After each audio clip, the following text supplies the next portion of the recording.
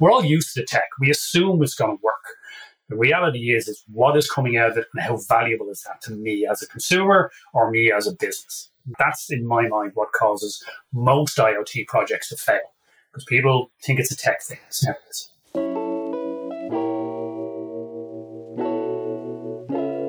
Budget overruns, brick devices, data breaches.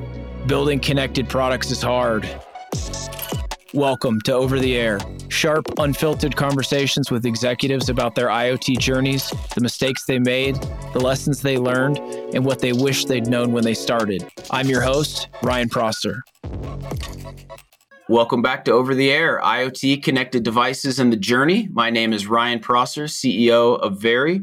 And today we're joined by Paul Glenn, CEO of Davra. And we're going to be talking about, forget about proof of concept. Let's talk about proof of value. Paul, thanks for being on the show. Hey, thanks for having me, Ryan. So for those that don't know, give us 30 seconds on Davra. What are you guys up to? Okay, so we are an Irish company headquartered in Dublin, although we've offices in the US, the UK, Italy, Dubai, and I'm actually in the process right now of opening in Canada, Brazil, and Australia. So we've a pretty global reach.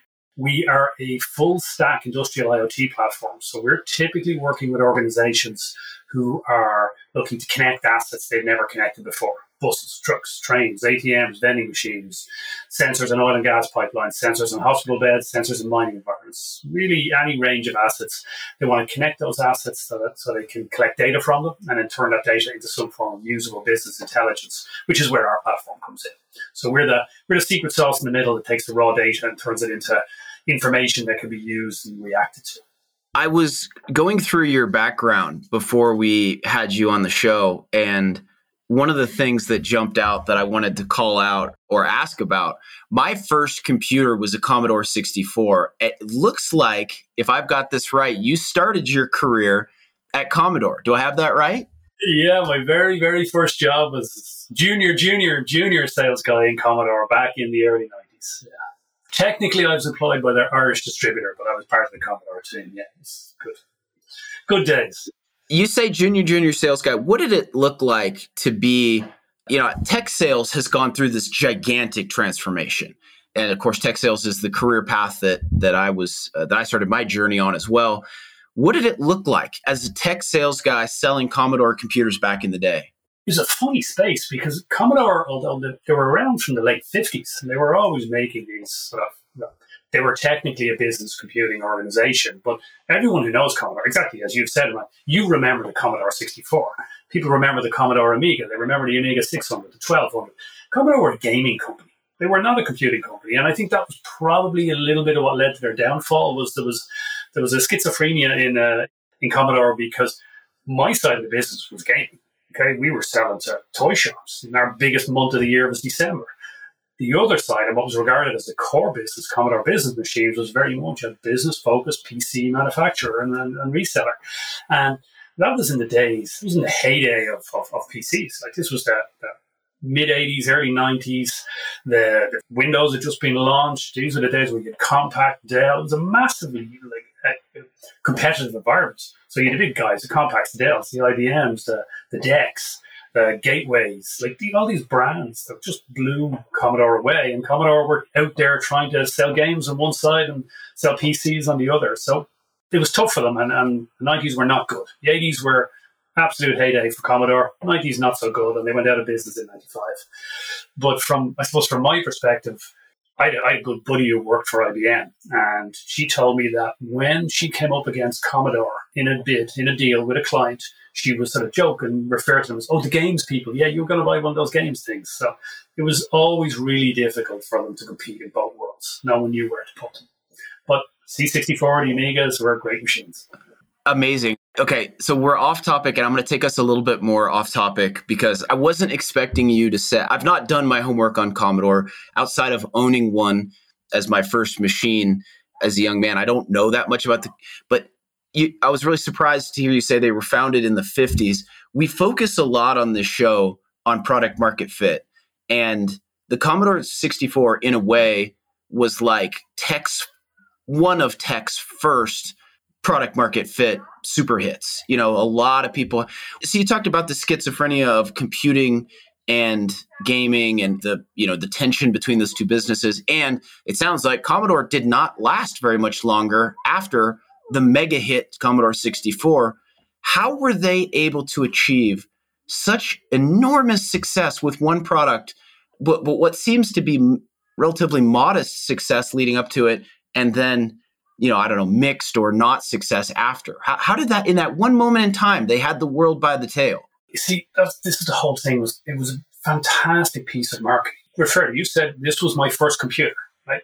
I can almost guarantee you bought that computer because you wanted to play Bubble Bobble or you wanted to play Jet Set Willy or Mike. You wanted to buy it for games. But you went to your mom and you said, "Hey, Mom, I'd like a computer for Christmas." And she's thinking, "Oh, computer." And she's reading about Bill Gates and she's thinking, this is the future. And she has visions of you learning to program and she has visions of you doing the family taxes on your C64 because that's the way it was advertised. But all you wanted to do was play games. So if you'd gone and you'd asked for an Atari 2600 or you'd asked for a Sega Mega Drive, she'd probably go, Ryan, they're a bit expensive. But she was in. She bought into it because you were getting a computer.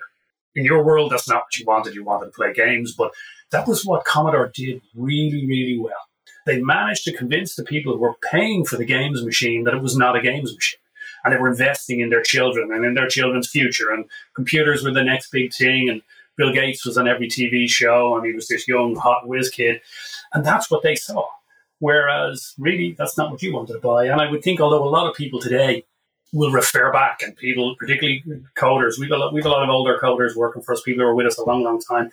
And they all started on a C64, or maybe a lot of the European ones would have started on a ZX Spectrum. But the reality is 99% of people bought them for games. So that was the brilliance of Commodore. But unfortunately, they couldn't compete in their core business area, which was business computers, because the games became a bit of a joke.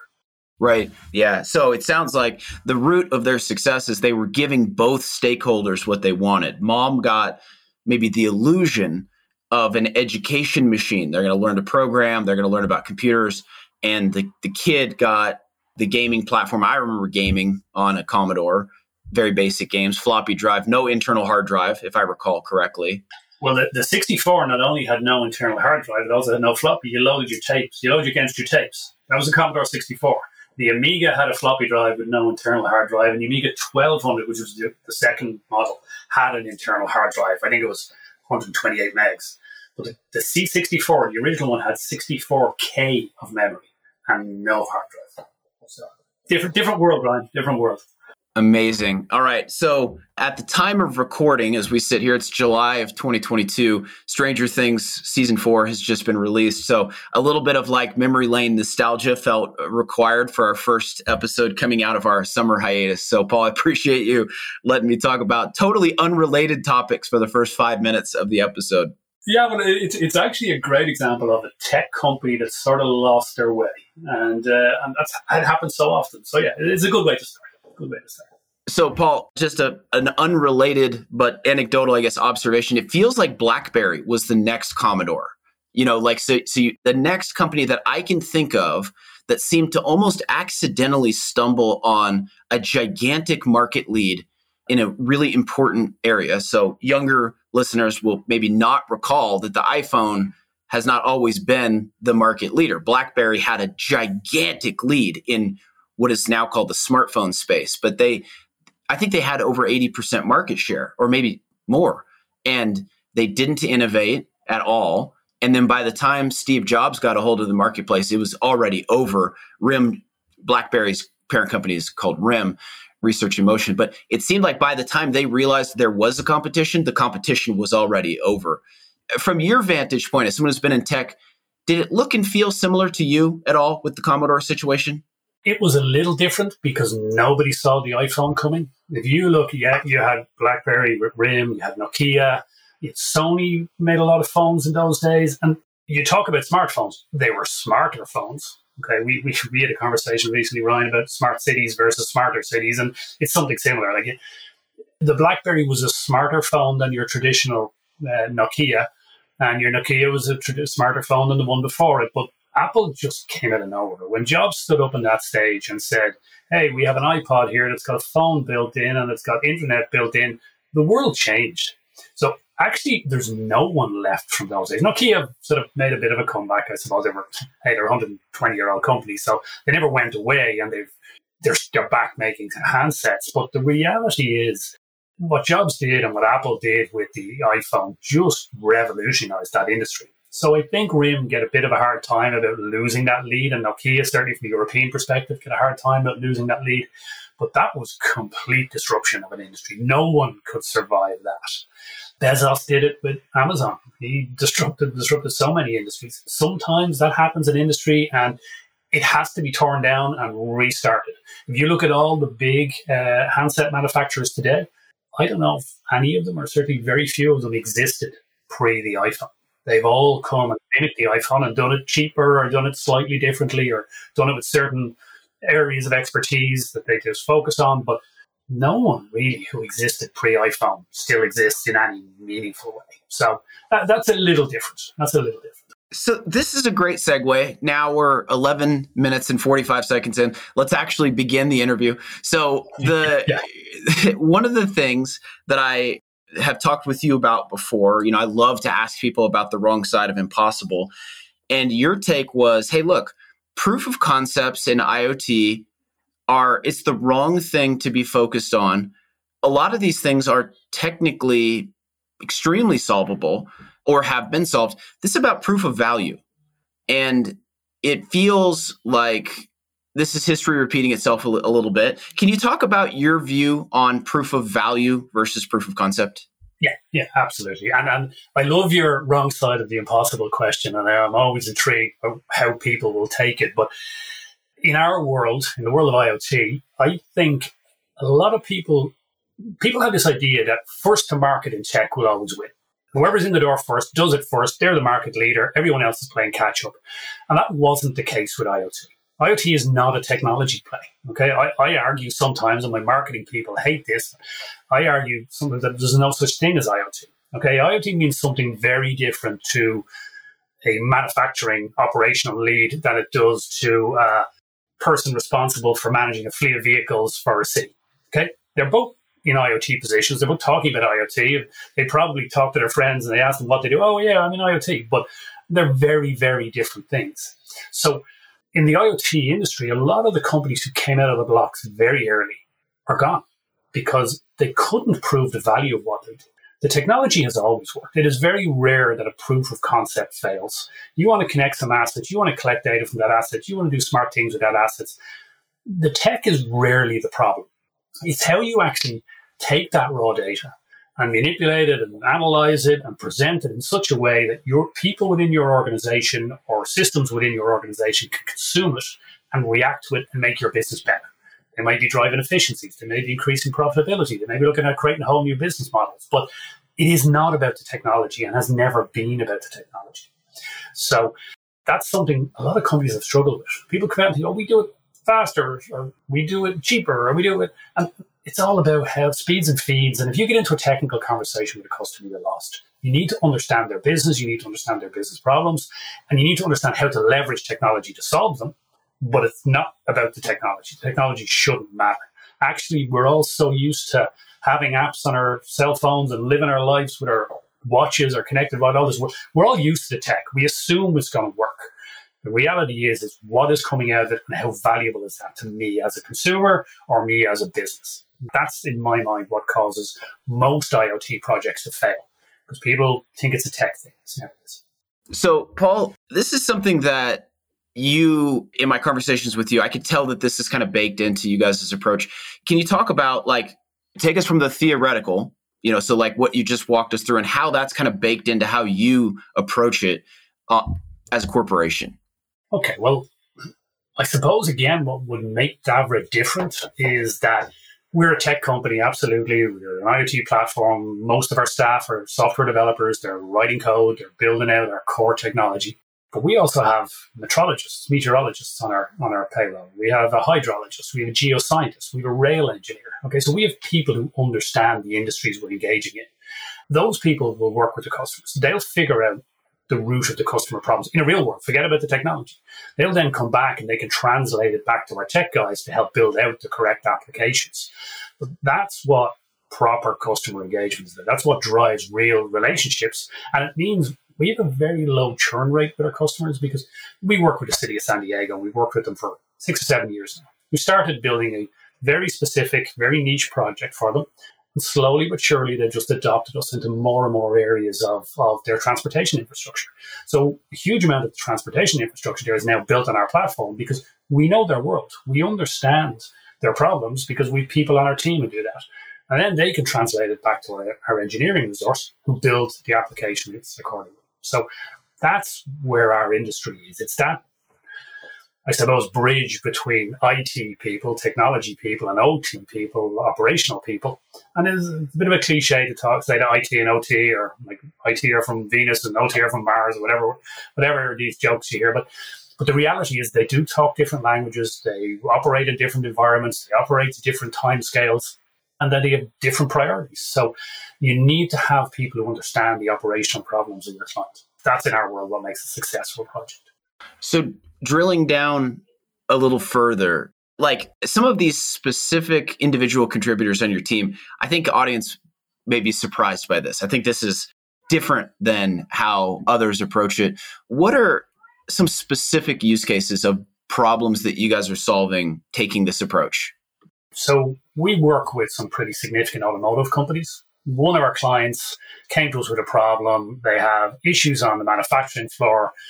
They elements of downtime. Now it's minuscule. It was like 28 minutes in a month. It was very, very small amounts of downtime. But 28 minutes in the automotive world, when you're talking probably $40,000 to $50,000 a minute, is a big issue. Okay, so we worked with them to collect pretty significant amounts of data. Most of the problems, the outages were caused by network issues. So we were looking at network data. Rather than actual data about the machinery itself, we were looking at network data on the factory floor.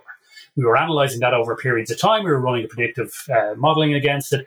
And we were able to basically preempt problems by up to 7 hours. So by looking at what was going on, analyzing that data, modeling it against previous outages, we were to alert them roughly 7 hours in advance of when we felt the problem was going to happen. And our accuracy rate was up in the early 90s, which is really impressive. Now, the reality was we were then creating an alert, an event to say, hey guys, we think something is going to happen in about 7 hours' time. In the real world, someone who's really busy trying to run a manufacturing floor gets an alert to say, we think something is going to happen, and nothing gets done. When the factory floor or factory line, the production line falls over, everyone is in a panic, everyone is focused.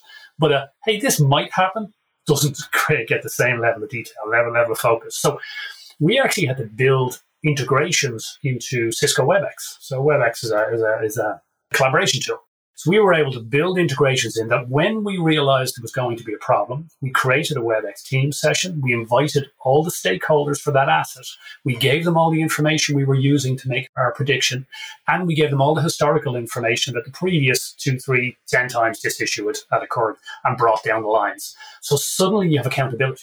This is in the real world. Someone is now accountable because they have been told this is going to go over. They've been given all the detail they need.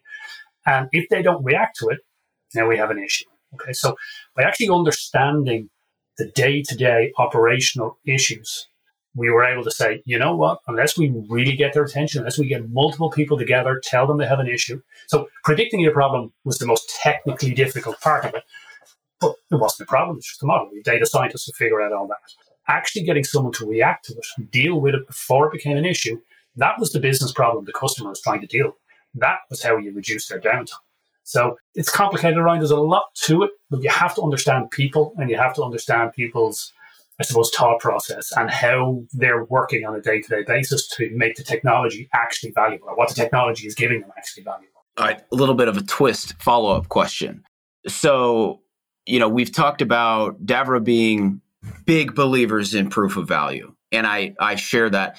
I look across IoT and I see an industry maybe not as laser focused on that as they could or should be. I think there's a lot of what I would characterize as neat projects, that are technically possible, but I don't know that the value has really been demonstrated. They're from where you guys sit, let's pick a fight out there. What's an example of a technology or two that you're looking at and saying, I don't think they ran a proof of value exercise here. Like they ran a proof of concept exercise to prove that the thing is technically possible. But I, Paul, don't see the business value. Can you give an example or two of something like that? Yeah, okay. I'm going to take you on a left turn as well. And I'm going to say there is no IoT technology that I've seen that doesn't have a value to somebody. That's an issue. So the logical one, the one that everybody jumps on, is connected refrigerators. Who the hell needs a connected refrigerator? There's a lot of hype around connected refrigerators in the early days. It was just plain dumb. No one really needs to look at the amount of milk they have in their fridge when they're at the store. For a long time, this was held up as a really interesting use case for IoT. Now, so I personally see no value in that in a home environment, but if I work in the pharmaceutical world or if I work in retail, then connected refrigeration is really interesting. Actually understanding my stock levels or understanding the temperature levels in a fridge to minute levels of variation, it could be really, really important to my business, to my organization, to the productivity and profitability of my company. So I think it really comes down, again, it comes back to value, and value is in the eye of the beholder, or whatever, beauty is in the eye of the beholder, that different things will offer different levels of value to different people. If you go in thinking everyone wants a connected fridge, well, then you're wasting your time. But if you can pick and you understand the business problems that people have, you will very quickly find 5, 10, 20 different opportunities where connected refrigeration offers real value. Okay, so every piece of technology leads to another. There's these sort of movements in technology. So someone will bring out a sensor for checking, let me know I'm snoring in the middle of the night. One of our marketing people mentioned this to me the other day. And that sounds like just a stupid use case. Right now, my wife may think otherwise, but all that is audio detection, then alerting. So the same technology can be used to monitor for break-ins. It can be used to monitor for flat wheel on railway locomotives, which is a massive industry problem. But if you can listen for a certain sound and react to that sound, that is a fantastic use of technology to a lot of people. Snoring, maybe not so much. As I said, maybe my wife would have a different view on that. But sometimes technologies are invented and created for one thing, and then you find them in a completely different area, and that's where the value is. So I would never write off an individual piece of technology. It's just hasn't found the right home yet. As you guys look ahead, we've picked on the industry here a little bit. Poor refrigerators, this is one that I hear a lot. The connected refrigerator is sort of the pets.com of this out of this moment in this industry. Who out there in IoT land do you think's doing a great job? Not enough people are talking about them. Davra's a fan, Paul's a fan. Give me a name or two of people that you look at and you say, these guys are doing it right. Yeah. Look, I love this question, Ryan. I've heard you ask this quite a few times, and everybody tends to come up with real cool and trendy companies no one's ever heard of. I think Alistair from Wild talked about IoT for Bees, some Brazilian company, and that's great stuff. And Daniel and Talia has talked about the Aura Ring, and yeah, great. These startups doing fantastic things no one's ever thought about before, and I wish them all the best success. But maybe I'm just a bit of a champion of the old guys. Like, there are a lot of older companies out there doing really smart things with IoT. John Deere, Harley Davidson, Kona, the elevator people. They're doing really smart things and really embracing technology. But we have a favorite. We have a partner we do some business with, a company called Onset Computing out of Cape Cod, Massachusetts. Small family-run business. They're around 40-odd years. I think their claim to fame is they released one of the world's first sub-$100 temperature sensors back in like 1990 or something like that. And it was a big thing at the time, okay? So they make sensors, they make water monitoring, they make air pollution monitoring systems. They're big in agriculture, very big in cold chain monitoring. Good American company. Everything is made in Cape Cod, like it's American made. It's good quality product. I would highly recommend anyone out there who's looking for sensors to look at any element of data collection, data logging, data management. Go look at Onset Computing. They're good people. It's quality product, and yeah, we just like them. We always like to see them involved in projects because we know the technology will just work. Well, all right. Speaking of great companies that we always love to see involved in projects, let's close with Davra. What's coming down the pipe for you guys? So we're as we sit here now, we're second half of 2022. What might the audience expect to see as the years roll on for you guys? What are you excited about?